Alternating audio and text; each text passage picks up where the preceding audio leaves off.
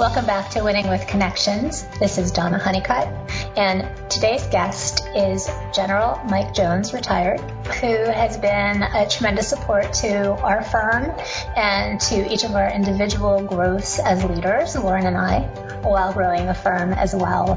One of the really wonderful things about being able to run the firm that we run is that we've had access to some of the most tremendous talents out there, and we get to work with people that are really, really at the top of their game.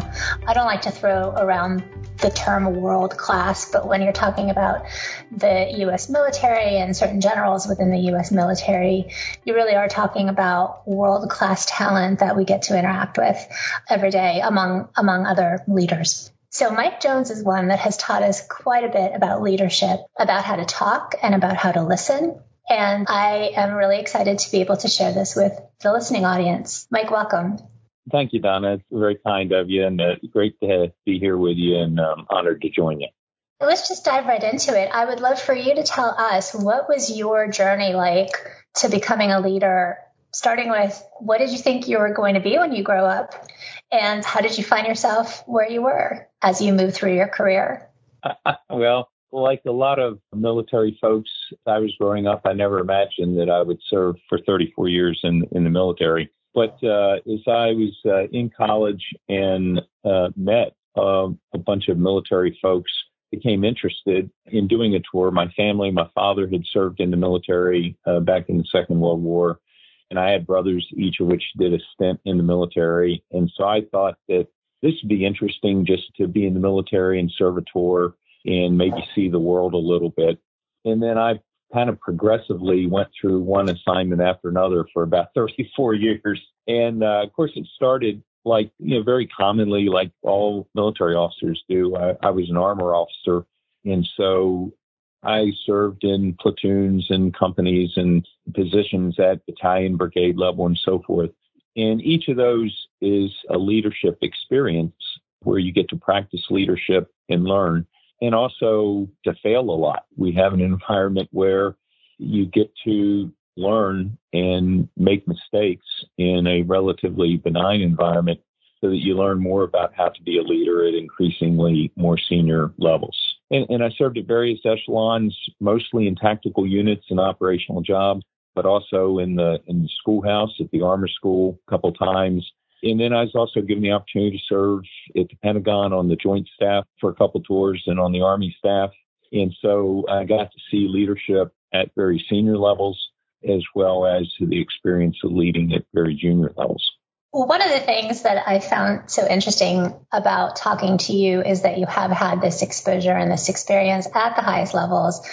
I hope it's okay to mention this. I'll mention this in vagaries, but you talked about one day when you had to go do an operation, and you did an operation. And then when you got back to your office, which was across the border, there was a conversation with the president, and the president asked certain questions about it. And you mentioned this to me like it was no big deal. I had never known before then that you had been involved in such, world affecting exercises and had so much impact. And so one of the things I found about you that I think is really exemplary is both your discretion and your humility. Tell me about how many of those experiences were really the leadership, or do you see the leadership more in the nuts and bolts of getting there? Well, I think it's both. I mean, every experience kind of contributes to that database. I was lucky to be in several positions when I was the guy responsible for Middle East strategic plans and policy on the Joint Staff. I often spent a lot of time in the interagency process, seeing how our government works, in working with other agencies of government, formulation of policy and strategy and so forth. I did get to accompany the chairman or the vice chairman or so forth on a number of meetings with our national leadership. And then, of course, by video teleconference during the war, I was often in the room to observe the national leadership, and it's part of all the process. And so I was lucky enough to get to observe that. And being in positions where you can observe senior leaders is very informative. I mean, you really learn a lot if you can just manage to grasp, how they're managing to be as effective as they are. So I hope I learned a lot from those experiences. And let me ask you plainly, which of those examples of leadership did you find really compelling, and what do you think were the differences at that extremely high, the highest levels of leadership, that made the difference between successful leadership and leadership that was not effective? Well, first of all, I'll say I learned a lot from all of it, whether it was good or bad leadership. You get to see both. Mm-hmm. But really, at the end of the day, at the senior leadership level, there are two major factors in my mind. The first is communication. Good leaders are effective communicators. And communication is a two-way street. One is that they listen intently and do their very best to understand what's being said. And they also are very clear and effective in their communication so that there's no doubt about what they're saying. So that's the first piece. And the second thing is the ability to think strategically. And by that, what I mean is to be able to think very broadly and very long term. And I think I've told you the story about General Shinseki and when he was the chief of staff of the Army and I was the head of his staff group. And I thought I was giving him good advice as we did preparations with him for certain meetings and so forth. But often he would then do something different than what I recommended. And I had to go to him and say, I obviously am not inside your head. What is it I'm missing about my analysis that you're seeing very differently? And he explained to me that when he makes decisions, he doesn't necessarily make the decisions that are best for him and in the immediate moment, that he has to think about the chief after next, which if you think in terms of time, that's somewhere between 4 and 8 years farther down the road. And so when he was making decisions, he wasn't thinking about what's the optimal thing for me, but what's the thing that allows the chief after next to be able to have the most flexibility to deal with problems that I can't even imagine what they are today. And to me, that's what strategic thinking is all about, being able to think that very long term, not just with what the immediate problem is, but what are the long-term consequences of your actions? That's really what strategic leaders do. Which also involves, to some degree, taking yourself out of the equation, imagining a world where you're not leading anymore and someone else has inherited what you've built. Well, true. And that's one of the reasons why part of the Army values is this idea of selfless service, that in order to be an effective strategic leader or senior leader, in my opinion, you have to become a selfless servant. As Greenwood would have said, a servant leader that places the good of the organization above you necessarily your personal good. That's, to me, to be an effective senior leader, what you have to do. So you raise an interesting question, because when we look at a lot of our political leaders, some of the ones that have become legends and really stood out in history have done so because of their concern for the future of the republic.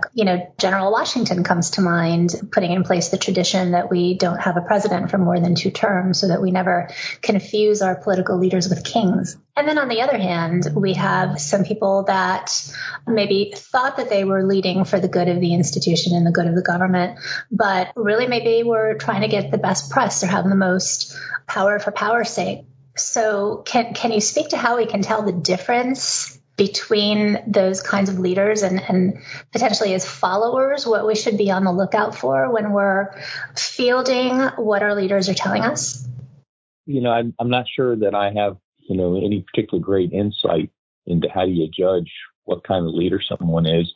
I mean, I think you can just use your sense and see people who are self-serving versus people who are doing good on the part of the organization, or doing the best thing for the organization, even if it involves some personal sacrifice. And you see that. You see politicians who stand up for principle and try to do the right thing, even though sometimes it might not be the popular thing. And there's always an element of balance, because we are not perfect in our judgments. So we do have to understand sometimes you might not know necessarily what the right thing is. And the other thing is, when you are in public service, and this is, not a military issue, but if you're in public service as a politician, you are there to represent your constituents. And so sometimes you have to make a judgment of things you might not personally agree with, but because it's the will of your constituents, that's what you need to do. And there are other times when, as a matter of principle, you have to do what you think is right, regardless of what the consequences are with your constituents. And so it's not easy to divine. I think you just have to observe people over time and figure out, who do you trust is going to do the right thing. And do you find that, so there's no difference in the way that the leaders, the ones that are really careerist versus, and it's not necessarily a zero-sum equation, obviously. Sometimes you can be careerist by pursuing what's good for the organization. Do you find that the flavor of the communication coming out of those leaders is roughly the same, regardless of what's driving them?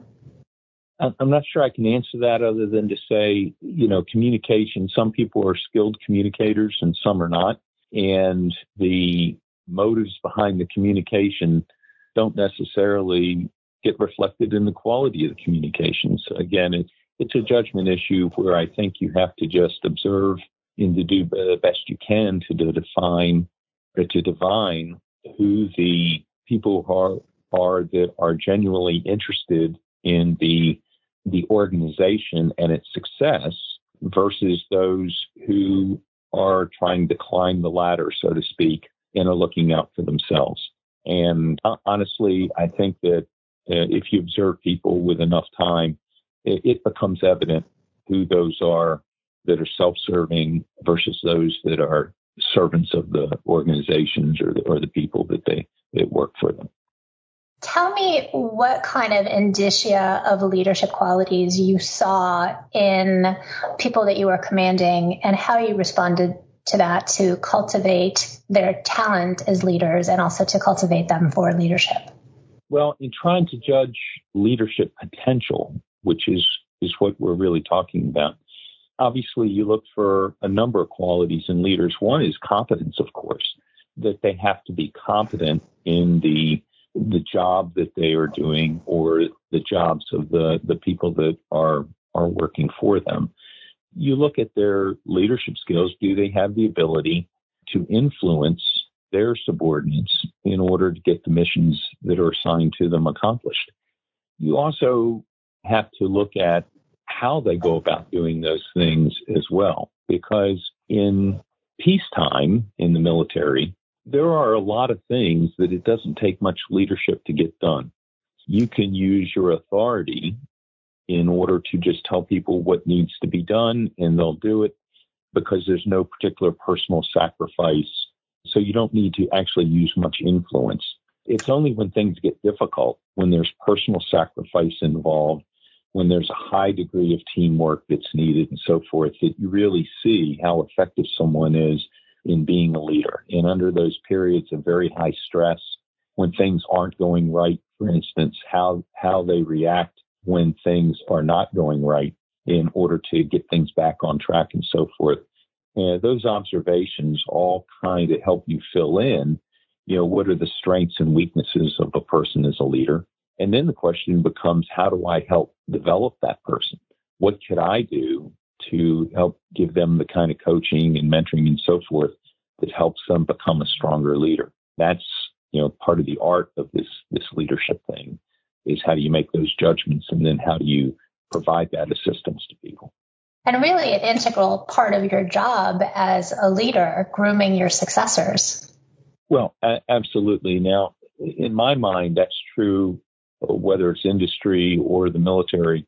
It's always important to grow the team that can fill in and become the next leadership group, because even in industry, whether it's illness or someone leaves a position for another company or so forth, having someone who can take on a more senior leadership position is always important. Of course, in the military, it's part and parcel of what we do, because in combat especially, leaders can be wounded or killed. And so everyone always needs to be able to step up to higher levels of leadership. And so we have a philosophy of trying to train people to assume the responsibilities of the people 2 levels above them. So if there was a need, that they could step up and be successful. So that's something that's kind of ever present as part of the military culture, is training people and giving them the ability to step up into positions of higher levels of leadership. And how did you translate that into the commercial world? You left the military and you started working with Spectrum Consulting, and I'll let you describe that accurately, but I know that you mentored a whole lot of industry leaders. How did you translate what you had taken away from the military, and how did you find that it applied in the commercial space? Well, first of all, when I left the military, I decided to try to do something that was as unstructured and different as I could be from the institution of the military, but at the same time to use what I'd learned over those years maybe to help some other people. And when it comes to leadership, the fundamentals are really no different between industry and the military. The challenge, of course, is how you get there. There is a huge difference in the military and industry in terms of how you can dedicate time for leader development. I often use the example that when I came into the military after a number of years of pre-commissioning training, the Army sent me away for 6 months of schooling before my first job. And then after 3 years in my first several positions, they sent me away for another 6 months for more schooling. At the end of another, I think it was about 5 years, 6 years after that, they sent me away for a year of additional schooling. And I think it was another 6 years after that, they sent me away for another year of additional schooling. And somewhere in between there, they paid for me to get a master's degree. In industry, you can't send people away for all that time in order to focus on their development. You have to sort of do it while they're doing their jobs. And so the challenge of how you go about developing leaders is very, very different in industry than it is in the military, because everybody's got a day-to-day job that has to be done, and it's very difficult to send them away for long periods of time. But in terms of the skill sets themselves, of how does one go about being a leader? How do you successfully be a leader, a personal leader of other individuals? And then how do you successfully transition to become an organizational leader where you can lead a large, complex organization where you don't have personal contact with everybody in the organization? How do you do that? And it's the techniques and how you go about doing it are very similar between industry and the military. It's just you don't have the luxury in industry of being able to dedicate a year to help somebody learn those skills. So these are things, how do you take, let's say, a small business built on personal relationships and trust of a particular leader, because the people in the business are interacting with that leader all day long, every day. How do you then take that and amplify that, like you said, to a situation where you've got employees that never actually personally interact with the leadership, or rarely? Right.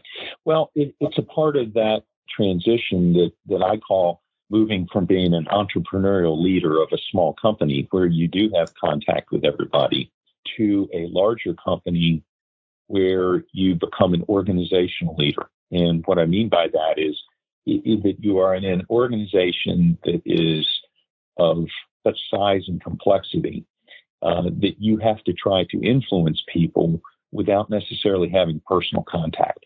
You have to do it through a set of subordinates. And again, that's something that some people can adapt to much more easily than others. But I think it's a little bit of a challenge for everyone, and it's just like it's a challenge in the military for us to grow into positions of leadership in larger, more complex organizations. So, it starts with recognizing that you are in a different environment, that is no longer an ability to influence people through personal contact. It also means that you have to use subordinate leaders to communicate what's important to you down to your lowest line level of employee. And so all of that goes back to being much more thoughtful about, the objectives of the organization, the culture of the organization, the values, what's important to your company, and making sure that you have articulated those, and increasingly I suggest you have to record and document those things in a way that you don't necessarily have to do when you have personal contact with everybody in the company every day. So things like evaluating what is our culture, what are the values that we have in this organization, and then recording those so that everybody can see them and understand them, even though they may not have personal contact with the leader of the company or the organization. Things like thinking through how you communicate. And we communicate in lots of ways. It's verbal communication. It's written communication of things that we have passed along. It's nonverbal communication. It's physical behaviors and so forth that people observe. And so thinking through how are we communicating? What do we want to communicate? And then also, how do I acquire information in order to maintain a sense of whether my communication is being effective so that I understand what's really going on in my organization? I have to think through how I collect information differently because I can't do it through personal observation anymore. There aren't enough hours in the day. I can't be in 5 different places at one time and so forth. So all of those things are part of this adaptation to become an organizational leader that takes effort in order to think it through and to practice it. It's been a really interesting journey for us that I think you've observed and supported as we've gone from a firm of 7 people to a firm of over 300. And one thing that I have noticed, and I think that you need to plan for, is that where things don't add up logically according to sort of the big picture that you've presented to your company and your employees, people will try to substitute their own explanation. So in a vacuum of why something is done, or in a vacuum of why something is an exception, or in the vacuum of why someone is selected for a particular role and someone is not, unless you actively, preemptively communicate how those decisions are made within the comprehensive structure, the values of the organization, I think that's sort of your first line of risk of people substituting their own explanations in there, which from their point of view are completely logical, and things can go awry that way. How do you recommend specifically fielding that challenge, making sure that what decisions are made align, and if they don't seem to align on the face or communicated, what is your advice on that issue? Well, I think it goes back to probably the most important word for leaderships of companies that are operating at the organizational level of leadership is the word why.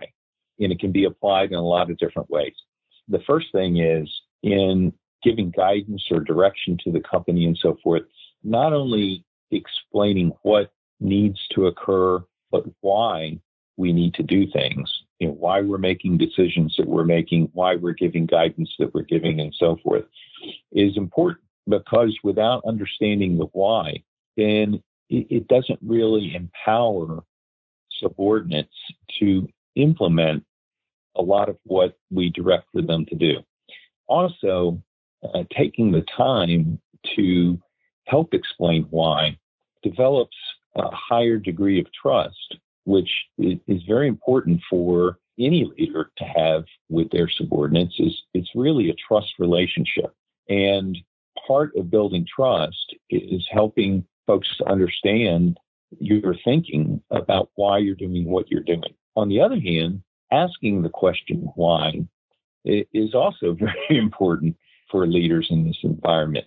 When people are expressing what they think or what they feel, asking the question why they feel that way or why they believe what they believe is also very important, because gaining that understanding also helps you to know whether or not the culture in your company that you are trying to maintain, whether the understanding of the company guidance and policies and objectives and so forth is consistent and so forth. It's only by asking the question why that you really get the insights to know whether or not you're on track or whether you as a leader need to make course adjustments. And so to me, that's an important part of how you implement that. And I can't overemphasize how important, and I call it the company culture, It's really that common set of company values, how important that is, because at the end of the day, people's behavior is going to be guided by the values that they abide by, the values that they have. And so if we want people to have the ability to take initiative and to do things without guidance necessarily and be absolutely creative, but to do it in a way that's consonant with what the company is trying to achieve, making sure that everybody's aligned with the company culture is really important in my mind. So to some degree, what I think I hear you saying is that you want everyone down the chain of command to have a sense of what would the leader do, what would the guiding values and the guiding principles of the leader be, and ideally to identify with those principles and values. Absolutely. I mean, Don, you hit it exactly right on the head, and that is by having a common set of values and by understanding, what it is the leadership of the company is trying to accomplish, it really empowers people to take initiative and to be agile and responsive and quick to market and so forth in a way that if you don't have that, it really encumbers people. In the military, we have as part of the orders that we give in the Army, we have a thing called the commander's intent. And the commander's intent explains why we're doing an operation and what outcome we're trying to achieve. And the reason is because we recognize that in any operation, things are always going to be very fluid and dynamic. And people are going to have to make decisions, sometimes without communication with their higher headquarters or without the ability to check with the boss about, hey, what should I do here?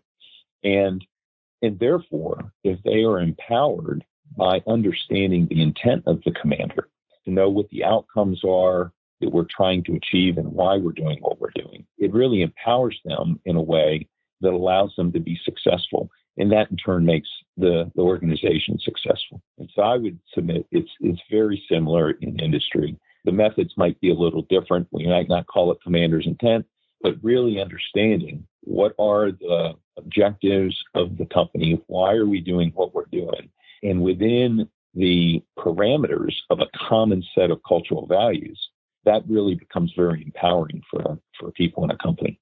So I've always found it interesting to observe the companies around us that we interact with every day and see how it is that they define themselves to the public. I imagine they also define themselves internally to their entire organization that way. We've talked about this concept of, the one thing that each firm prides itself on doing better than anybody else. And I've read a couple of case studies. For example, there was a famous case study on Walgreens where they define themselves by how many more things someone would come in and purchase in addition to the thing they came in and purchased. So it was sort of the upsell. That was their one metric of success. And that was the message that they continued to send out to their staff. And that's what made the firm successful. International Paper is one where their ethos was about taking paper and making it into useful products. And they were very successful doing that. There's a plumber around here called Benjamin Franklin, the Punctual Plumber. And I've always found that to be really interesting because it's a wildly successful company. And they've set out the metric for themselves that if they're punctual, then they've succeeded, which is a really interesting metric. How do you advise leaders and firms to package what they stand for? How many things can you stand for at one time? And how do you choose those things? Well, I think that it kind of goes back to the strategic planning of the company, and that is, I recommend everybody, regardless of size of the company, have a business plan, first thing. And in your business plan, first of all, you have to define, what is your product or service or whatever. What is it that you want to sell or to market? And then, of course, you're going to look at the competitive landscape and figure out how big is the market and who are my competitors and what are their competitive advantages and disadvantages vis-a-vis me. And likewise, what are my competitive advantages? What makes my product or my service special if one would choose it above and beyond anything else. And that often is driven by what do our customers value. So it could be that what consumers value is, a punctual plumber. The people that if they say they're going to be there at 9 o'clock are going to actually be there at 9 o'clock because it's important to you as a consumer. In the retail business, one of the things that's discovered is clearly you can get a bigger selection and you can probably get a cheaper price ordering things online than you can from going to a retail store. So why would anybody ever go to a retail store? And what I tell my friends in the retail business, it's all about customer touch. The only reason someone goes into a store would anymore, if they are technically competent, is to get that personal touch, either the personal advice of an expert person who can give you advice about, okay, what product is really going to suit your needs the best, or maybe it's just the warmth of another human being in being able to do that purchase. But there has to be some competitive advantage that you have if you're going to be successful in making sure everybody knows that, hey, this is our competitive advantage. This is what is important to us as a company. That becomes part of that company culture that says we have to exploit our competitive advantage in the market space in order to be successful. Does that address your question? It does, I think. So you're saying that the values of the company should align with some kind of particular value proposition to the customer. And then those values and those priorities serve both as a distinguisher in the competitive field, and they also serve as guiding principles of what your staff should be prioritizing to allow them to be flexible in the moment. Yeah, exactly. That, and again, the company culture, the reason why I emphasize it so much and why it is important is because if it's not aligned with a number of things, one is if it's not aligned with your market and your customers' expectations, you're going to have a problem being successful. Also, if it's not aligned with your behavior, you're going to have a hard time being successful. So it is very, very important and worth a lot of energy by senior leaders to, number one, make sure we have defined that well. And then number two, that we're watching our actions and activities and making sure that we're fulfilling what we say are the values that are in our culture. You bring up an interesting point. It's not just what we say, it's also what we do. Can you talk about that a little bit? Sure. What we say is important and, in fact, critical because it's how we communicate. But as I mentioned, we communicate in lots of different ways. We communicate to a large degree in what we do or our physical behaviors and so forth. So, for instance, if we say in an organization that the most important thing is this, but the leaders are doing something else, then it's obviously not the most important thing. If the most important thing in our company is, let's say, the quality that we are providing to our customers, but what we do is by all these cost-cutting measures that we put into place, we end up harming the quality. Let's say we no longer inspect the components that are coming in from our suppliers. Well, I'm sorry, but if we're not ensuring the components have a high degree of quality before we assemble our product, then the probability of our product being a high quality product goes down. So we're not behaving in a way that really says that we really value what we say we value. We're acting in a different way. Or if we say the most important thing in our company is people, but our leadership never actually goes and spends any time with people. If the leadership isn't using metrics and management methods in order to monitor and take care of people, then we can say that what's really important to us is people, but we're not demonstrating that every day. And so therefore our real values are something different. And anytime we get a difference between what our stated values are and what we do, what our real values are, that's a very unhealthy dissonance to have. And what happens when stated values are formulated in words that mean different things to different people? So let's talk about work-life balance. Work-life balance is a term that I've learned to be a little nervous about because different people mean different things by it. Some people mean they want to have time to have a life outside the office, which in our view is critical to be a productive professional. Other people mean I'd like to do the job when I can get to it, but then these other things are going to take priority. And there are a lot of jobs that are responsive to that kind of need. And the magic there is really to match up the right person with the right need. But what about this idea that people can take words that you say and hear them in a completely different way than what you were thinking when you spoke them? Well, you've hit on a really important topic for leaders, especially. And that's just most simply language is critical because it's the tool that enables communication. At the most basic level, communication it's a transmitter, it's a message, and it's a receiver, kind of like a radio. But the medium is language, whether it's written language or verbal language or even nonverbal language. And a boss of mine, once told me, "Hey, Jones, words are important because they mean something." And I've always taken that to heart because he was exactly right. Effective communication only occurs if we're in agreement what the words mean. And I've seen lots of arguments between people because each side of the argument was putting a different meaning on the words that were being used. And there really was no disagreement other than the fact that they didn't have a common understanding of what the words meant.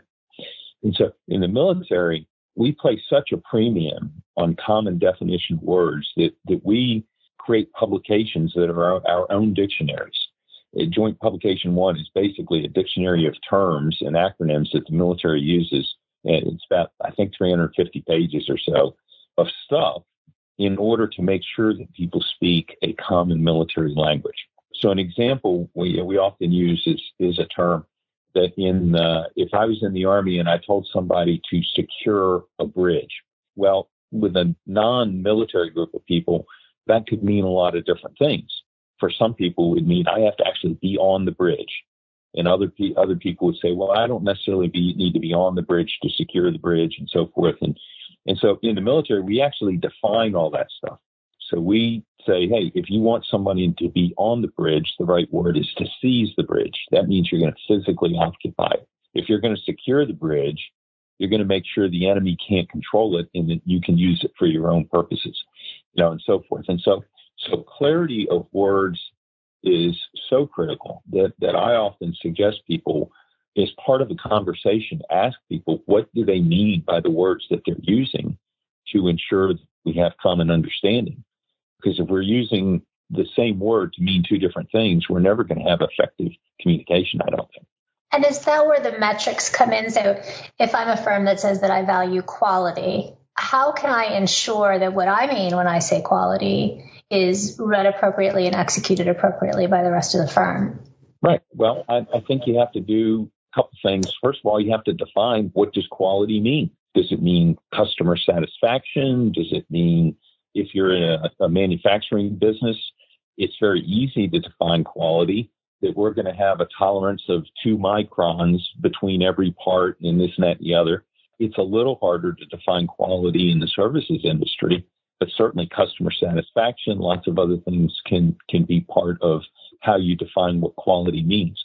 But that's the first step, is define, what does that mean to you as a company?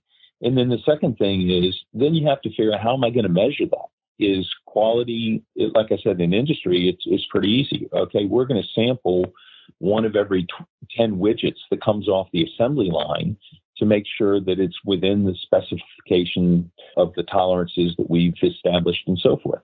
In the services industry, it's a little harder, but you can still measure it in a number of different ways. If it's in the government business, it could be as simple as PARS ratings, or customer satisfaction surveys, or, personal interviews, or lots of different things. And it might be a combination of things that determine how are we going to measure whether or not we're achieving that objective or that standard of performance that we are hoping to achieve. So I think you have to do both. You have to define it, and then you have to really understand how you're going to measure it.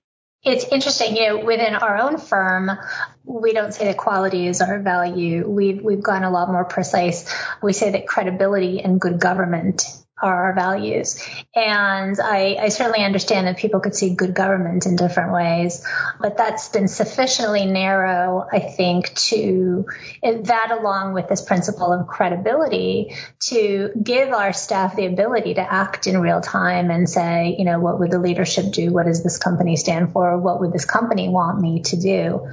But we have further defined, what does credibility mean? What does this mean on your performance review? How do we measure credibility? What are the examples of things that give this company credibility? And, we have definitions of good government, and they're very much woven into credibility.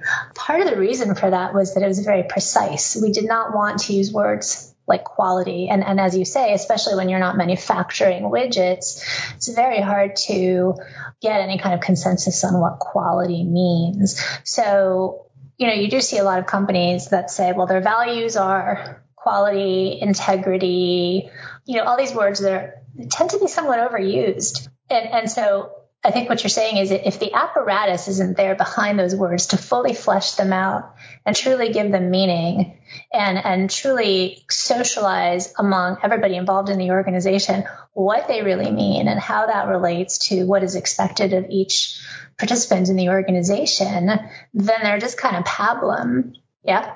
Yeah, I think you're right. I think on one hand, it is important to have bumper stickers, to have things that people can remember that, hey, what we stand for is A, B, and C, or things like that are very useful. But I would agree with you that is insufficient if we don't define what those things are in a meaningful and commonly understood way. And part of that is, in fact, what is it that gives you that competitive advantage? So something like credibility, where our customers know that we are going to fulfill the promises that we make, that they can always count on us, that we will give them not only exactly what they ask for, but we will give it to them in a way that will help their organization be very successful. That confidence by the customers becomes a competitive advantage, because at the end of the day, the reputation is important. And part of the competitive advantage of any company can be its reputation for either exceptional quality, in some cases exceptional price, or something that's different from the rest of the market. That reputation is an important part of their appeal and their success. So some of the successful examples of what you just described that I think of are Walmart, always lower prices, Facebook, move fast and break things and increase sharing. What are some that you've seen that you think are particularly successful? Well, I think, one of the most successful that actually has ebbed and flowed, interestingly, is Home Depot. Home Depot built their business on the idea that in-store expertise was going to be their differentiator, so that when you went into the store, a no-kidding craftsman would be there to talk to you about your project. So I'm going to do this X project, but, of course, I've never done it before. I've read a book about it, or I've, nowadays YouTubed it or something. But when I went into the store, I would have somebody who was really an expert that when I said, okay, I need this stuff to be able to do this, who could say exactly, okay, so here's how you do this project. Here's a little advice. Avoid this problem. Do this. By the way, here's the tool you need, or here's the material that you need, and so forth. That was the differentiator. And that's why they became very popular for people doing home improvement, is because you could actually go talk to an expert. Interestingly, at some point along the way, they, in cost-cutting effort, decreased the number of craftsmen or craftspeople that they had in their stores walking the floors. So you no longer had that. And then what they found was they just became just like anybody else. And why not just order something online if you don't have somebody who's expert at it? And so they actually brought back more craftspeople and experts in their stores to, again, gain that market advantage of being the go-to place to go when you were going to do a project. And oh, by the way, because they were experts, they ended up having the side benefit of being great salespeople because anybody who's ever done a lot of home improvement projects knows, or if you work on your car or whatever, you know that having the right tool makes life so much easier. So often the expert would say, oh, by the way, in addition to the material that you want, if you have this tool, it will make this go much smoother and so forth. And so there was really a lot of market advantage having the experts there beyond just the trust of the customer wanting to go there to learn how to do the project. They actually increased sales by virtue of having somebody that knew what do you really need in order to make it go smoothly. So that's one company I can think of that understood what their key differentiator was, what their competitive advantage was. And it was ingrained in their workforce that, hey, it's all about helping their customers successfully do their home project. And then there's also a beautiful thing that happens if you crystallize what you stand for, you repeat what you stand for, you're consistent with what you stand for. You end up having a lot of people self-selecting into your organization that already share those values, so you don't necessarily need to teach them, which is very hard to teach values, right? Well, it's hard to teach values, but people adopt values especially with significant emotional events, and changing jobs are emotional events for a lot of people. And so I would say that in the military, of course, it's a very thoughtful, purposeful effort to have this group of civilians who come into the military culture to adopt that culture and those values as their own. And so that's kind of a very deliberate process. It starts on the first day of basic training or the first day of officer training and so forth. And it continues throughout a career. What I would say is that it's not, you don't have basic training in companies, but you do have orientations for new employees. It starts as people come to the company, and you can help them to adopt and incorporate the values of the company in their work. And in fact, you're exactly right that when you develop a reputation as a company with a certain culture, it tends to attract people who have those same set of values, that I want to work in a company that has these kinds of values. And so once that reputation is out there, it actually gets easier to hire people who have those same values that your company is promoting. That also brings in another issue. So the military in particular has a great advantage as a recruiter and as an employer because there are so many people that are brought up to believe in our country and believe in the military's mission in keeping us safe and keeping democracy safe and kind of being the good guy in the world. What percent, if you had to guess, of people's commitment within the military to the mission above their own self is already sort of hardwired into them when they show up, and what percent do you think is built up by this very successful process that gets someone to put themselves in front of a bullet? Well, I don't know. You can put a percentage on it. It varies a lot from individual to individual, but selfless service and teamwork, are obviously very important commodities or very important values in the military. And of course, we draw our workforce in the military, if we want to call it that, we draw that from a society that highly values individualism. So there is, to some degree, a cultural shift that has to occur for people in order to recognize and value the idea of teamwork and selfless service and sacrifice for the team and so forth. And that's why you have all of these things that are incorporated into the military training model, especially for new recruits and so forth, where, you collectively have to do things in order to be successful, whether it's the barracks inspection or whether it's, the obstacle course where you have to pull your buddies along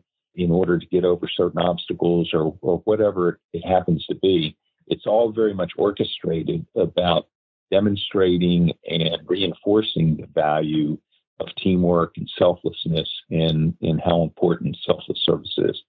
So although because of the unique kind of situation that the military has, where we can spend a lot of time, especially with our our new employees, bringing them on board and training them and helping them to adopt the values of the organization. It's different in industry, but I don't think it's any less important in industry.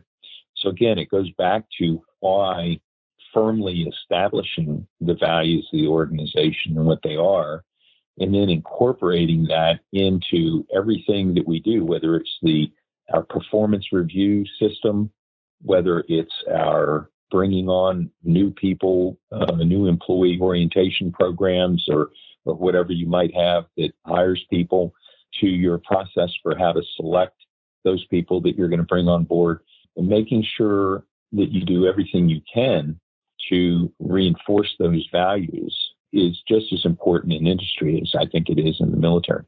And so we do that, as you said, with a vocabulary and with the way we do things and with prioritization and with our top line bumper stickers and with all of those things.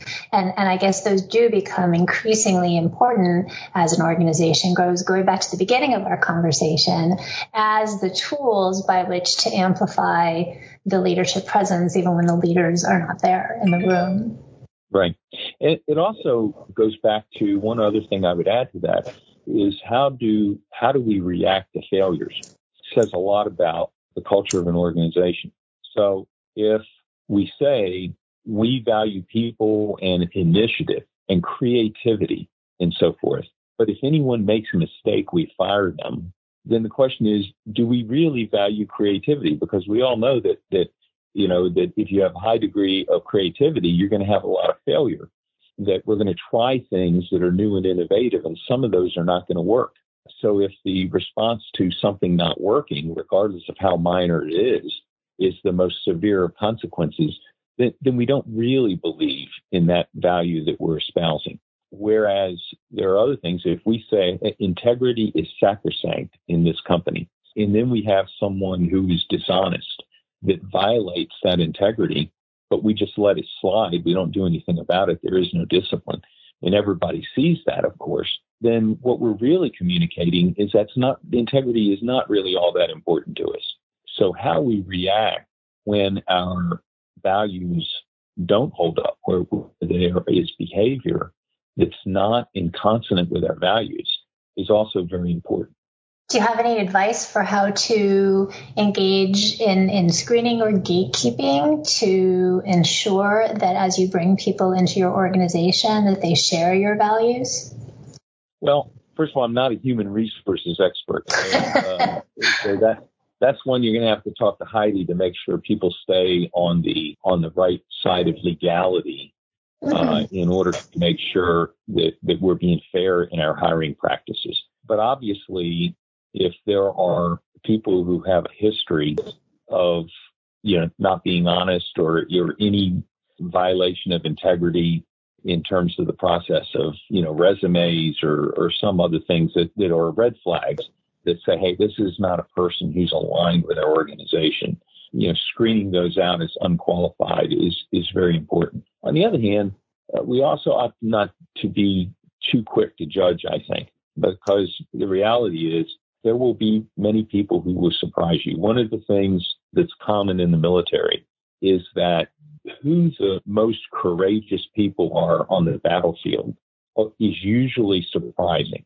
Often it is that quiet, sort of diminutive person, or not the person that you would expect who would be a real hero in a situation, that steps up in the most critical of times and exhibits extraordinary levels of courage. So, the appearances can sometimes be a little bit deceiving in terms of how will people behave. So I would say you do the best you can to make the judgments. You look for where there are red flags that say this is going to be a high risk proposition, for somebody in this kind of position that we're hiring for. But at the same time, you keep an open mind and give people an opportunity. But that then takes you back to trying to make that judgment for the right fit for people in an organization. And that's, again, an art form. There's no real science. There's this formula that you just plug this into and then you're going to get this out. It's really an art form to make those judgments as to, which candidates are going to be best for what position. It's actually very helpful. But there are lots of techniques, by the way. There are techniques like, not only multiple interviews, but peer interviews, having the people that are going to work with somebody else do an interview with them, having subordinate interviews, having people interview their potential bosses, give you their thoughts. I mean, there are lots of creative ways that you can look at people in order to try to make that judgment as to who's going to be the best fit in our organization. So what I would say is be creative in how you try to make those judgments, but at the same time, be open to the fact that you really don't know for sure how someone's going to perform in an area if you have no experience with them. That's a really good point. Is there something that a leader should be doing in terms of communication to try to nurture the quiet ones or identify the quiet ones that really have maybe extraordinary potential? Well, I think that number one is making sure that you are giving sufficient time to all of your folks, not necessarily the noisiest ones. So what I mean by that is that you are going to have a wide variety of personality types who are working for you as in any leader. And what natural inclination is to allow those who are the extroverts who are going to be gaining your attention just because of their personality, to allow them to kind of dominate your time or your energy. And so you really have to look at those who are the quieter of the group and that kind of thing. And what I learned over time was really my introverted folks were extremely valuable. And the reason was because they weren't doing much talking, but they were doing a lot of thinking, and they were doing a lot of really intent listening. And so quite often in a meeting, for instance, where I had a number of my reports talking about a problem, there would be people who wouldn't be saying anything. And so I'd have to go out of my way to say, okay, well, listen, before we go any further, Rebecca, what do you think about this? And Rebecca would have been sitting there not saying a word and probably would have left the room not saying a word. But when I asked what she thought, I got a unique insight. I got something that was really thoughtful about what was being said, because she wasn't spending a lot of time talking, but she was spending all of her time thinking about what was being said. And so I think you have to do that. You also have to encourage people. We have a stereotype in our society that says leaders are extroverts and followers are introverts. And it's just not true. Some of the best leaders I've known were introverts. Introversion or extroversion is a personality preference. I just don't see that there's a direct correlation between personality type and effective leadership. I've seen very good leaders of both types. So that's important in looking at your subordinates, is to recognize that your introverts can be just as effective leaders as anybody. And you really just have to sometimes ask for their views or give them the opportunity to perform in leadership positions that you might naturally not be inclined to because they're not out in front of you every day. Yeah, it's actually really insightful and a good reminder, I think. If you have time, I'd like to ask you a last question, maybe give you a little bit of time to think about it. You and I have had a lot of conversations about words, and I love those conversations. I love language, and I think you do too. What do words mean? And they can mean the same thing to different people, or they can mean very different things to different people. When you observe leadership, are there particular words that you think are particularly constructive? And in the inverse, are there particular words that you think are particularly destructive? Well, I think, of course, there are words that are helpful and some that are hurtful. Of course, the most important word, I think, is, as I mentioned already, is the word why. Yes. Getting an understanding of why someone is saying what they're saying or feeling what they're feeling and all that kind of stuff is very, very important, because if you don't understand why, you probably don't really understand what they're trying to communicate, or at least it can help inform you as to what they're really trying to communicate. And obviously there are any word that evokes emotion, unless you're purposely trying to evoke emotion, then you should stay away from. And part of that is a technique. Well, part of this is to be a good listener.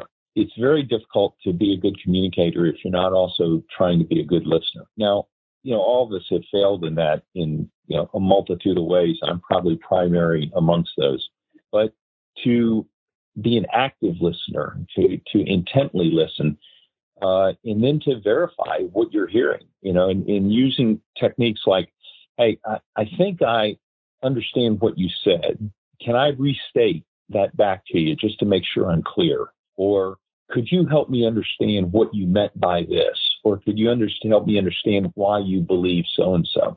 Asking those questions in order to crystallize the communication so that you're really hearing the person and that you're not misinterpreting what they mean because you have a different set of definitions for the words that are being used, I think is very, very important. I think that being careful, being thoughtful about the words that we use so that it's only when we want to evoke emotion that we do it. That generally a lot of emotion especially, can get in the way of effective communication.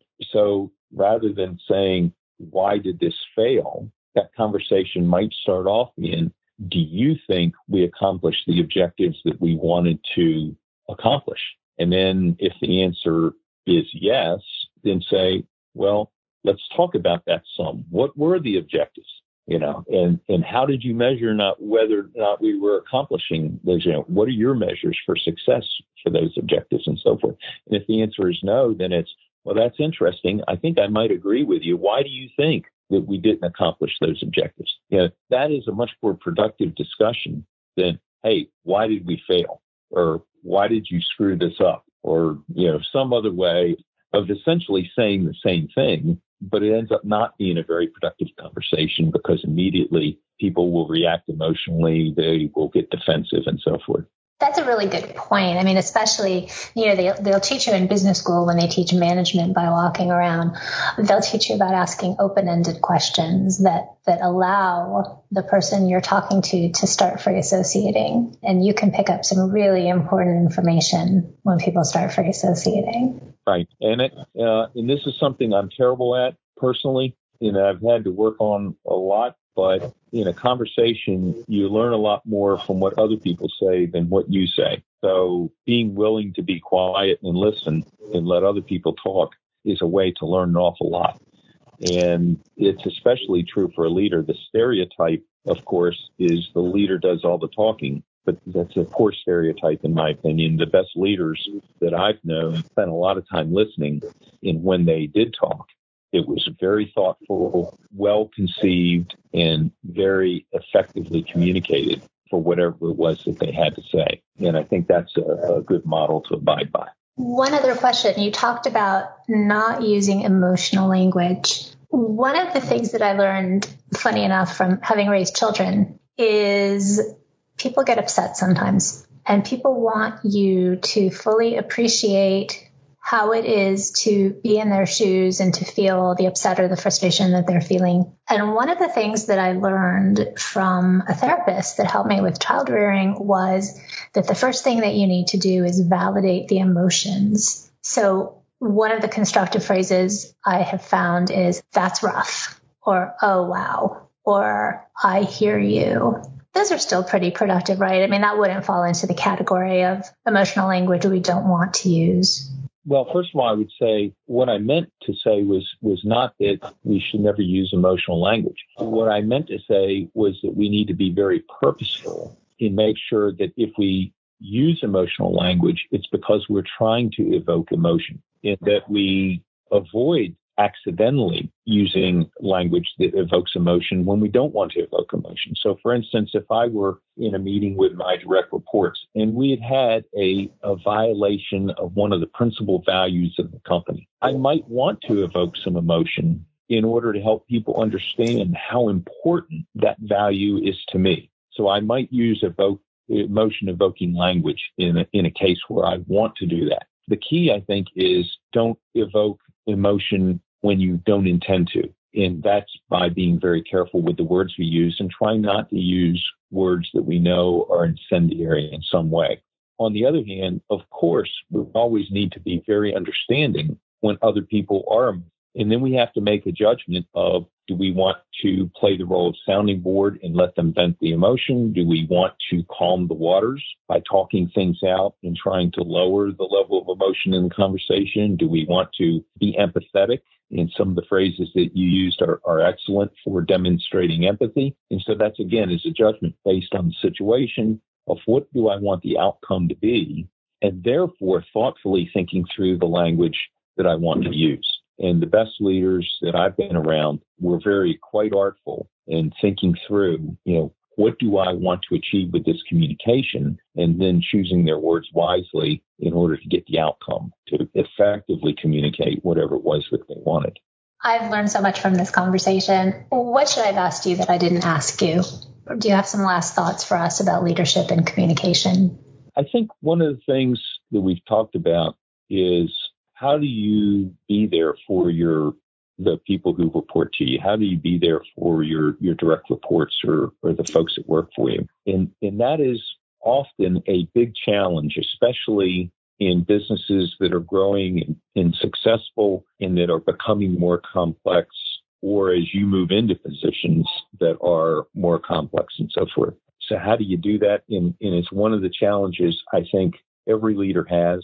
Obviously, trying to be approachable is very important, where people can feel like they can come in and talk to you about whatever the issue might be, whether it's good news, bad news, or whatever. And so that leads into, how do we react to bad news is especially important, and how to be there for folks so that they will feel like that you're approachable. Because everything that happens in your company is not going to be good news.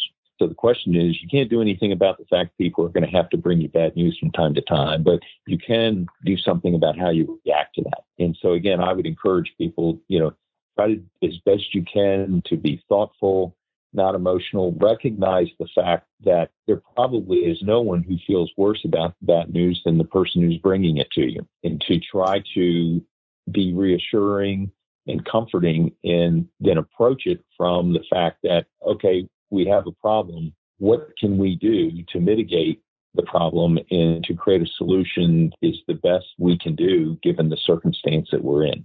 The other thing is you do have to spend time talking to your people, and that's one of the challenges of most leaders. Is your most precious commodity is usually time, and it doesn't seem like there's enough time. But you do have to somehow discipline yourselves to talk to your folks. And I would include in that talking to people when there's nothing really to talk about.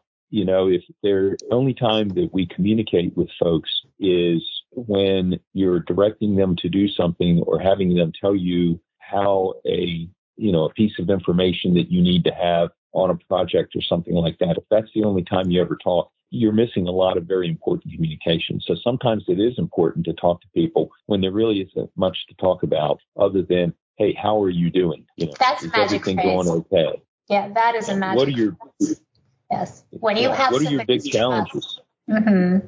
What keeps you up at night? I think that right, and then letting them talk so that they can express to you whatever it is that's on their mind, and then you can. Sometimes you'll learn something from that. Sometimes they won't tell you a thing that you didn't already know. But at the end of the day, it's part of the development of that trust equation that has to occur between you and your reports, so that you can be an effective leader, so that when things are difficult, that no one ever hesitates to bring you both the good news and the bad news, that they know that you have confidence in them, so that they know to take the initiative. And when there's a decision that has to be made and no time to talk to you, or they're trying to make a judgment how to react to a client or to do something, that they know that you trust in, that you have their back as long as they're trying to do the right thing. So anyhow, that's the kind of thing that it becomes more and more challenging for leaders in growing companies, but that I would encourage everybody to continue to do the best you can with in order to be there for those folks. Because at the end of the day, what the most productive things, the most effective things that the company is going to accomplish are actually going to be done by the people that work for you. You're not going to be able to do all the things once you're out of the entrepreneurial role of being a one-person company. You have to rely on other folks. So that part of the leadership equation is, in my mind, exceedingly important. Absolutely. And we're all continuing to grow as leaders. The fun thing about this is that there's always more to learn, and there's always improvements that you can make and objectives you can set for yourself to improve in your leadership abilities. Absolutely. Definitely. General Jones, thank you so much for being with us. This was a great conversation. We appreciate it. Well, it's a pleasure, Donna. It's always great to spend time with you and all the folks at WWC Global, and thanks for having me on. You bet.